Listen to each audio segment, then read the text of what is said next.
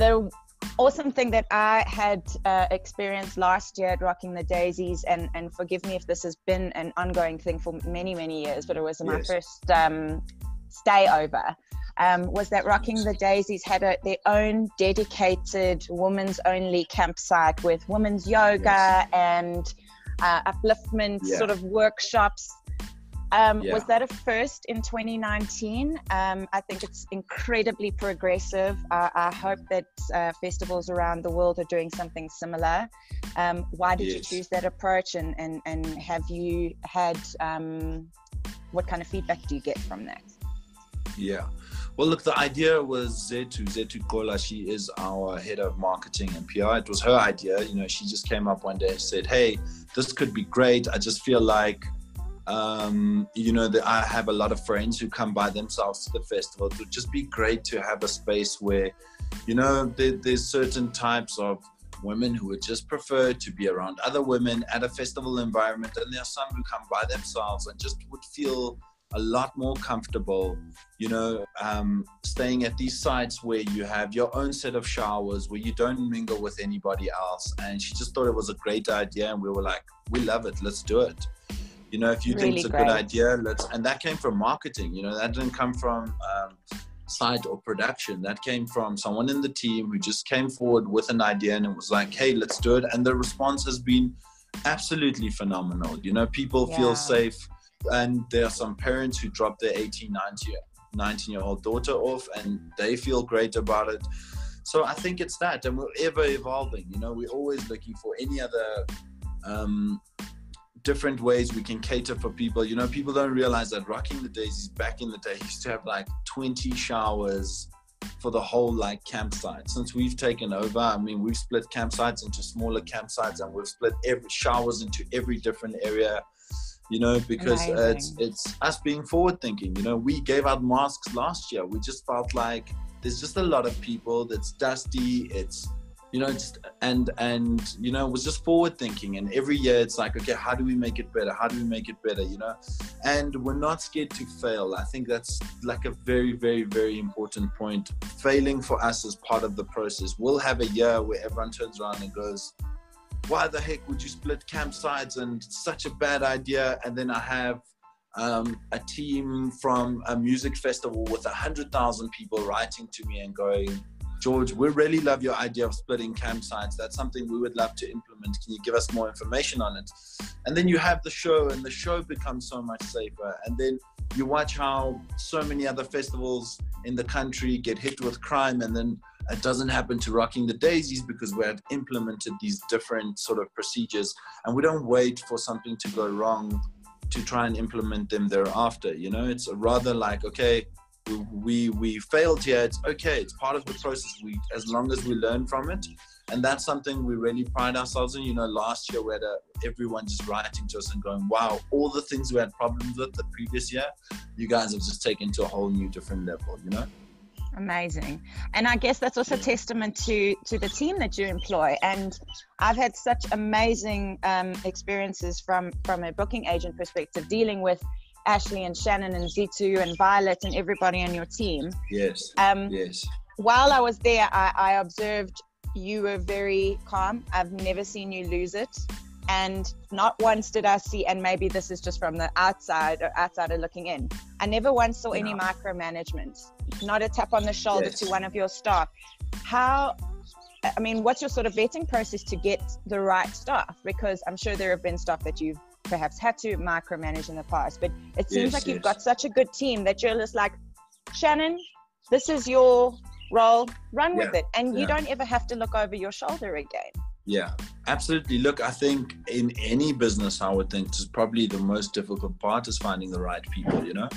But I think what my approach was just, you know, when we first got involved, I was watching the people that were really making an impact, as most businesses have, that, you know, it's the leadership's role to identify those people. You know, Zetu used to run the social media pages for an agency that the old previous team used to hire. So she wasn't even hired directly at the time, you know.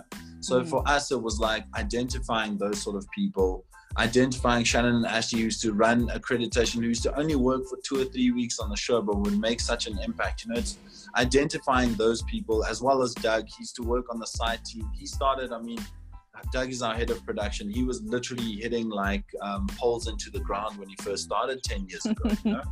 So these are the people, and these were people who were always trying to push the boundary. You know, Doug was trying to learn new software and design the festival on a 3D render. And, you know, you bring these people in and you try and understand where they see themselves. You implement them. You know, I have 4 HODs, and each one of them runs a very big part of the business. Doug, site and production. Shannon is the, everything talent related. You know, she's the head of entertainment. She runs all the artists, the logistics, everything around that world, which is pretty intense. Think about it, it's 400 international artists traveling into the country. That's the touring part. So you can imagine, that's like insane, just that alone. I imagine the local acts and the logistics around that. Then you have Zetu, who's pretty much the GM, and she heads up marketing, PR, everything the brand related. And she, I mean, from communication to PR to, you know, she writes the strategy for our sponsors. Like, just think about that. That's not even just the strategy for us. We've gotten to the point where we write the strategy for all of our brand partners involved, you know?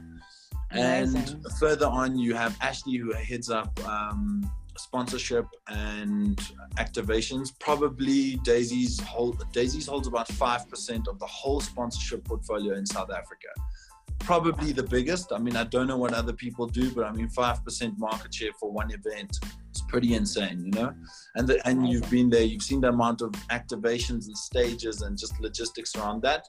And obviously, like I mentioned, Doug, who builds the whole festival on a 3D render, and pretty much everything you see on site is on that 3D render, and that's how we cost up the festival. He's got costs linked to images. So as we build the budget. So it's not this makeshift, oh, we think it's going to be this much, you know? So there you've got like 4 really powerful people, and they've all got their own sort of big parts of the business that they run with. And, you know, you can't micromanage them. You need to allow them to do their thing. You know, I try as much as I can, leaving as many approvals as I can with them.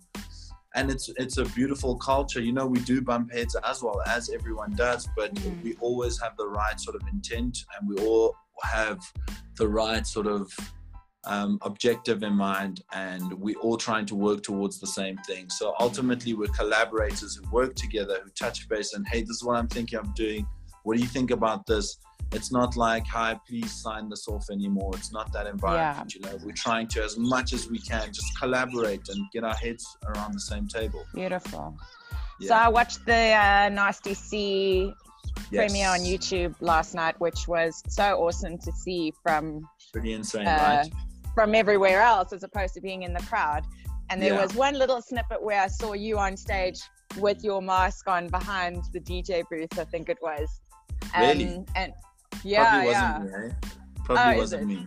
Yeah. Maybe under those masks, you never know who it is. And you mentioned about, you know, you've implemented those already a long time ago. And what's been really cool to see over the last couple of crazy weeks is the initiative that Rocking the Daisies has to aid the medical team in South Africa with COVID-19. Can you tell us a little bit more about that? Well, look, I think ultimately we understand how to manage big crowds, you know, so, and the exercise wasn't a marketing one, you know, it came from me personally, but my team has the expertise to manage massive crowds. And, you know, if anything, it was just to challenge everybody to say, you know, this is a time where everybody needs to put their heads together. Do not be afraid to share ideas. Do not be afraid to put something forward. You could find a solution that could make such a big impact, because I was driving past stores that had 3-4 kilometer lanes to just get into the shopping center. If you just built a snake queue like we do it, and it would give the right distance between everybody, and it would allow, you know, a far smaller queues. And the same way with the beds, hospital beds, we understand the supply. You can go to the supplier for what you need, but to just put the whole thing together, to quickly build a 3D render and to move quickly. So ultimately we put our ideas forward. We've got a lot of interest. We're consulting on a lot of things at the moment. We are on standby should anything go crazy. And, you know, we went even further than that. I'm actually really blessed. I had so many people reach out and say, hey, we'd love to fund this. So don't even worry about funding or anything like that from government. So I think if it does happen, we're on standby, we're ready.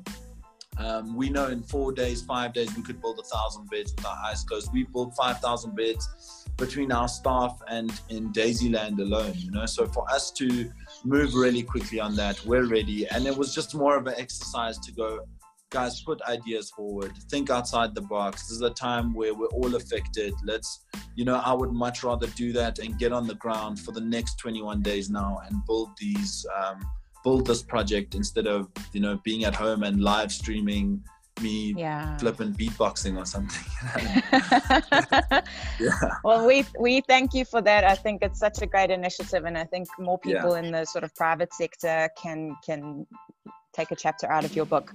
George, thank you so much for all your time. I really, really appreciate it. I'm so glad there weren't many gremlins on this call. I just had one other question leading on to what you just mentioned.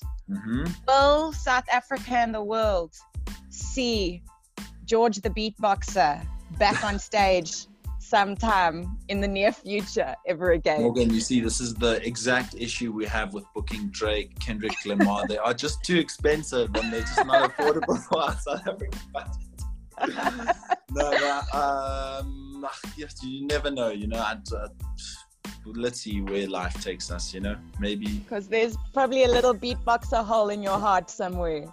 I think I had such an incredible run. I had such an incredible time. You know, I was able to change my life and my family's life through that whole process of me being on stage, you know. So, you know, and there's definitely a time and place for everybody else, and everyone has their moments. And, you know, I'm really passionate about building new artists now and building new acts in South Africa. And that's where I've ultimately landed up. And that's something that excites me far more than getting on stage again. But yeah, luckily I don't drink at any event that I perform at, so you never know. If you ever see me having a drink, maybe we're there. Ooh, we'll get you up on stage. Awesome. Thanks so much, George, Morgan. Thank you so much for this, and all the best with everything in the lockdown. And yes, you want to say before I go, I just want to say thank you so much for your contribution to the industry. You have played many roles, and I've seen you for the past probably 10 years from different companies to different businesses, and you've also made such an impact on the industry and artists' lives, and it's always been such a pleasure working with you. We appreciate you. I appreciate the compliment. George, thanks so much for everything, and we'll see you in 21 days, let's hope. We'll see you on the 2nd of October at Rocking the Daisies. Definitely. Cool. Thanks, George. Fantastic. Take care. Thanks so much, Morgs. Bye. Bye-bye. Bye. Bye.